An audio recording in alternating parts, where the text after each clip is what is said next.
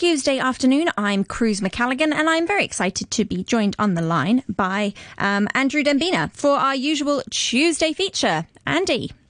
Hello there. Hello. Hi, Cruz. How are you? I'm very well. How are you doing? I hope you're not outside. Yeah. It's 33 degrees and 60% humidity. It's not compatible with with human comfort. No, it's a difficult one. I have a large dog, and he needs a lot of exercise. I'm working from home most of the time these days. I'm out in the thick of that stuff. But, you know, all good exercise, I suppose. Yeah, take it. Get your steps up. Yeah, absolutely. It's bad news, though, again, for Hong Kong restaurants and bars, as we've been hearing for the last couple of days. So unlucky, because the announcement 2 weeks ago was that the number of diners and drinkers went up from a 50% capacity to 80%. But many of us will have heard they're back to an official maximum of 4 at restaurant tables, and bars are to close again as of last night. So that's it is. Yeah. It's and I have to say, hats off to the restaurant and catering industry over the last few months. I've been amazed by the kind of innovation that people have put into trying to keep their patrons safe, keep their businesses going. You know, it's been an incredible, very, very difficult time, but I've just been in awe of a lot of these industry people. Yeah, I agree. There have been extra costs, of course, incurred because they wanted to stay in business and putting in barriers and so on, and to kit out their staff with more masks and gloves and all the rest of it. I agree. I really agree with you, and I'm sure that all of us hope that it gets back to normal soon. In fact, just as of this lunchtime, earlier, an hour or so ago, there was an announcement from the Health Secretary saying that the regulations that were put in last night, which only allows restaurants to have dining until 6 p.m., could change again. At the moment, as of last night, takeaway or only are allowed during the evening, and there can be regulated distancing for more to lunchtime dining.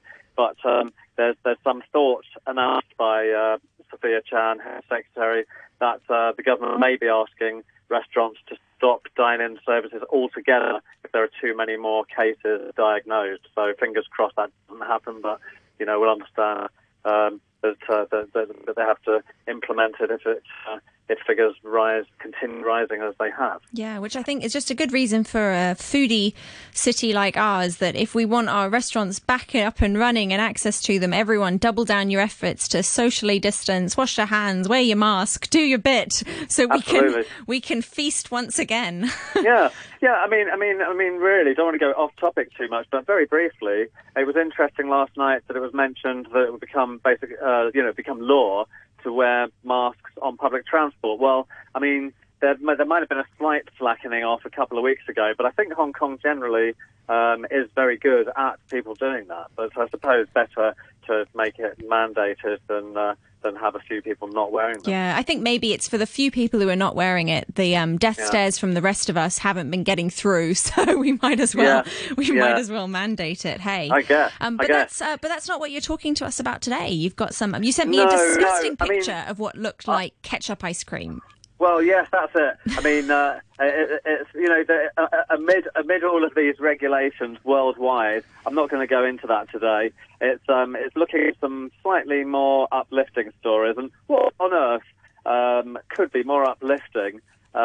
Uplifting of maybe of one's stomach contents, but it's Heinz. This is in the UK. The Heinz UK division has introduced a range called Creams, which is the word cream, of course, with a Z at the end of it. Sure. That would be a very 21st century way to get it onto social media. I don't know if this has been born out of a lot of the creative types at the condiment brand having cabin fever during quarantine in the UK, and just coming up with a madcap idea as the weather gets hotter and hotter during the UK summer. But it's going to be sold in kit form. Creams is sold in kit form that allows you to make ice cream with various condiments. Either I'll be asking you to select your favourite one of these that you can't wait to try when you get on a plane to the UK, Chris. Ketchup, mayonnaise, salad cream, and barbecue sauce. Oh, Any of my those. gosh. So each kit has a recipe card, if you can call it a recipe, a reusable ice cream tub that comes in vanilla ice cream flavour, and an engraved spoon. Also, there's an ice cream scoop, and needless to say, the condiments, the flavour that you're trying to recreate through this so-called recipe. The picture that I sent to Cruzan for the listener is trying to make the concept of these few sauces that I mentioned into something that looks fairly palatable by putting some sliced strawberries on the top of one of them, some crushed nuts, or maybe a raspberry syrup. Oh no, sorry, that's actually tomato sauce. Gosh. Drizzled over the top of it. So here's a question, Cruz. What counts as weird ice cream flavours anymore? People have this is out there in the supermarkets in the UK, and I'm wondering what the uptake is going to be. It's only been launched this week, but if you could make an ice cream made of any sauce or condiment, what would it be for you? Any sauce or condiment? Well, I have to say, I once tried basil ice cream, which I guess it doesn't really count. Basil, as in the herb basil, and that was a delight. That was like a legitimately delicious. Might be quite nice. And I'm partial to a bit of pistachio ice cream myself, which one would say is quite a savoury thing. Yeah. But if I'm looking at these images of these mayonnaise, ketchup, and barbecue flavored ice creams, I'm quite a robust colour of green at the moment. It makes me think about when you've got your ketchup or your mayonnaise stuck at the back of the fridge, and by the time you realise it's there, it's kind of iced over. Is it the same concept? Maybe. Maybe that's a DIY version of people who can't get to the supermarkets or different parts of the world. Gosh, but I don't know. I suppose let's be honest. A lot of these things have enough sugar in them that they could be considered to be a dessert, right? Yeah, definitely. All of those. A lot of sauces do. Certainly tomato ketchup and the barbecue sauce. Probably all of the rest that I mentioned, mayonnaise and salad cream too. As you say, basil. I've tried wasabi ice cream before. I don't know if have you tried that? No, I haven't. I went to a couple of different Japanese restaurants, and it was over the years in Hong Kong, and alongside the black sesame. Or green tea. They also had wasabi as an option. Haven't seen it for years. I don't think it lasted long. It was a bit weird. Doesn't it kind of cancel itself out? Because I would say, like, when you eat spicy things, you want a bit of ice. Like, you can trick yourself into being like, I can treat myself to a bit of vanilla ice cream because my mouth's on fire from all the horseradish, right? It kind of seems like you're kind of skipping a step. Exactly. In a way, it was like those chewing gums that are kind of, the ice menthol chewing gums. I don't know if you've tried those. Sure. Yeah. I mean, it's not far removed from that concept where you've got two very different things going on. Somehow, it was actually okay. I wouldn't order it again, but I think I did have a couple of spoonfuls at a couple of restaurants. The biggest, most spectacular ice cream failure in my book that I tried when I was visiting a restaurant for work doing food writing was a horseradish ice cream that was served with roast beef and Yorkshire pudding and roast potatoes. So basically, a classic roast Sunday lunch, but with the chef thinking it was an idea to go ice cream on the horseradish. Gosh. And it was in Singapore. And, so it was, the restaurant was air conditioned, but it was the day like you were describing earlier where everyone was kind of, melting outside.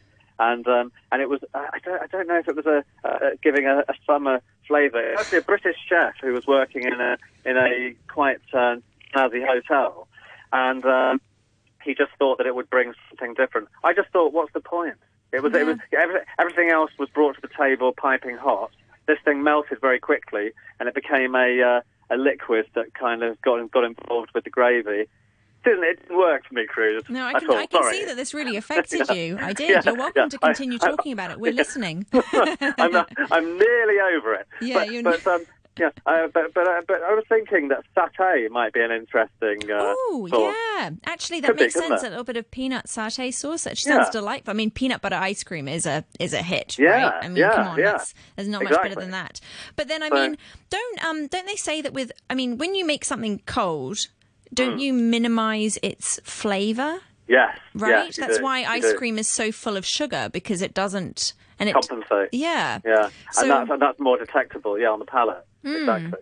So maybe that's that. But then, I mean, if you've ever, when you go to those really, really fancy multiple course dinners, invariably somebody produces a tiny frozen thing in a glass, and you're like, what is this? Yeah, a little palate cleanser. I mean, is that the same? I mean, sometimes I've dug into one of those and been shocked at what frozen thing has meant to cleanse my palate or shock it to weird neutrality. flavour. Yeah. I've again, the same sort of thing. I'm like, oh, I remember having a red wine one once, and I thought, well, it doesn't really taste like anything. But I mean, I have to admire Heinz's innovation in this situation, right? At least they're being creative and they're marketing things to, whole populations who are stuck in their homes and pretty up for any kind of experimentation. Yeah.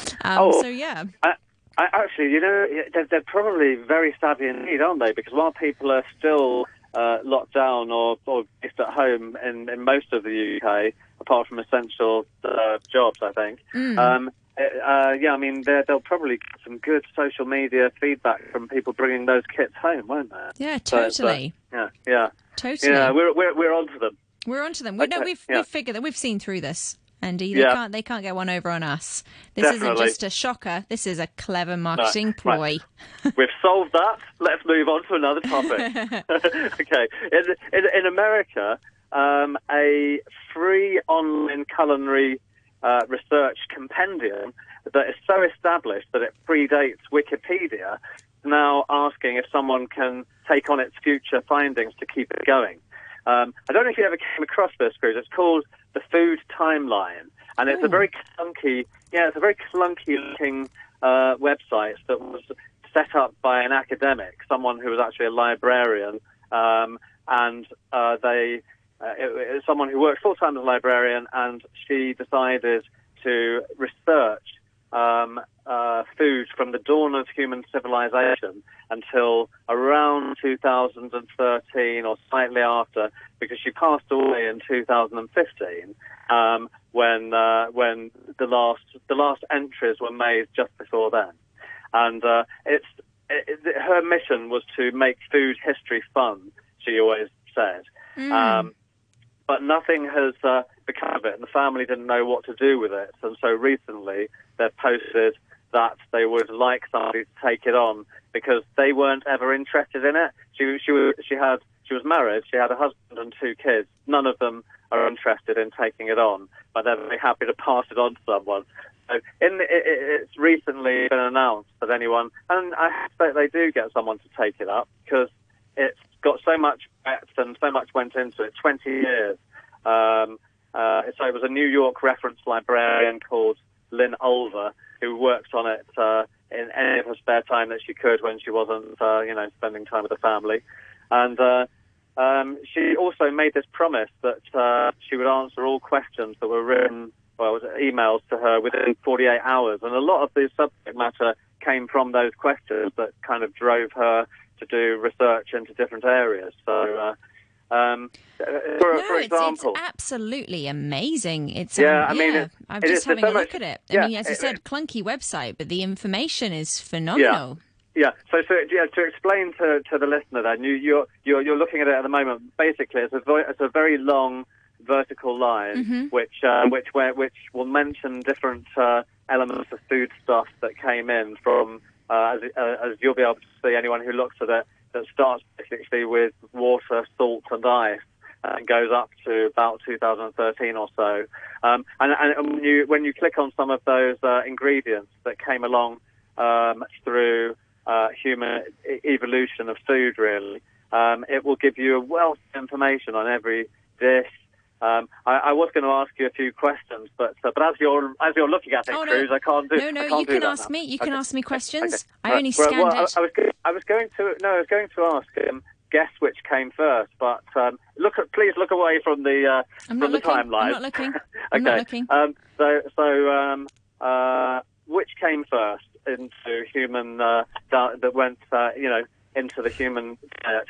Almonds and cherries, or walnuts and apples? Oh, that's an interesting one. I feel like a cherry is like it seems like it's a genetic creation of a farmer. So maybe it seems a bit designed. Yeah. But that's someone's instinct. So I think I'm going to say walnuts and apples came first. 1 point. Oh, really? So walnuts and apples were first cultivated and eaten in 7,000 and 6,500 BC, respectively. No way! Yeah, really? BC. Oh my goodness! Apples were eaten 6,500 years before Jesus Christ. Wow. And when do you think alcohol fermenting was born? That's wine and beer. They were the first. The variations of wine and beer were the first alcoholic drinks to be fermented. I'm guessing the minute that people had a spare minute from hunting and gathering and could put some effort into it. You think so? Yeah. Actually, I'll give you a clue. Not that it's definitely spot on, but it's got. Think about apples. If they left a few apples that might have fermented in the corner of a cave that had sugar content, it's around the same time as that. Because they're beer/cider. Oh, sure. So 7,000 BC. Wow. Which is, that's a bit of a history, isn't it? Gosh, absolutely. So basically, you go along this line, just to repeat again, folks, and you click on the different elements such as beer, wine, apples, walnuts, and then you get a wealth of information. It's really good, interesting background knowledge on everyday things that we eat. Foodtimeline.org. That's the website. That's it. Foodtimeline.org. Yeah. Okay, and zooming up to date, so that's based in the US, and also, have a look at that, and if you fancy taking it on, they're looking for someone to continue it. The second US-related food story, last week in the Chicago Sun-Times newspaper, it was reported that there's a new necklace that's been devised at a university that tracks eating patterns that can help scientists and doctors address people's poor and perhaps declining dietary habits. So basically, Northwestern University in the Chicago area has designed something called Neck Sense, and it basically can track what the wearer eats, and it's in the form of a decorative necklace, which I think there'll be male and female versions, which people wouldn't necessarily know or engaged in doing this tracking of what people are eating, following body motions.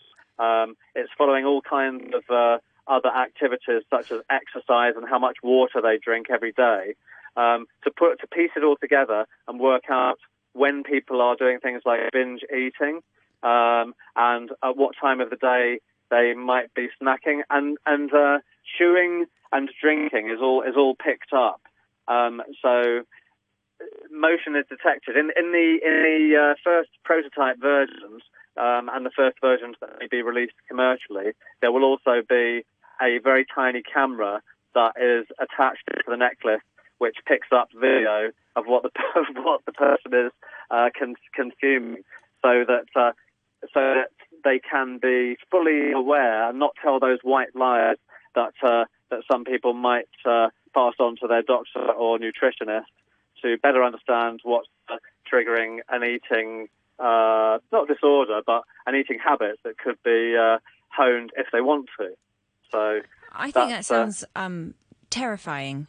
Isn't it? Yeah. It's like wearing a snitch. It's like you can imagine someone wearing that necklace and then finding very creative ways to get around someone realizing that they're eating without hands, lying on their side to eating upside down. You'd do anything, wouldn't you? Around the corner. I mean, probably putting a snack on the other side of a skirting board and then pretending to do some sit-ups and then kind of, head and neck around the corner into the next door of the next room where the snack is. Exactly. Well, I think you've got a career in future YouTube workarounds for this particular item there, Andy. Trouble is, though, if you've got sensors that are picking up chewing and so on, you'd have to then get some sort of liquidized snack in a cup around the corner and drink it. Yeah, exactly. You wouldn't Yeah. even have your Heinz mayonnaise ice cream. You'd have to wait for it and drink it. You would wait for that mayonnaise ice cream to melt. Oh my gosh! Right. Well, I'll move on to something else here. A global company represented all over the world. One of the biggest alcoholic drinks companies, Diageo, who represents a lot of wines and spirits. They have just released what is said to be the first paper bottle for an alcoholic drink for Johnny Walker whiskey. Wow, paper bottle. Yeah. A paper bottle for whiskey. Yes, it's pulped to it's pulped to be sustainable.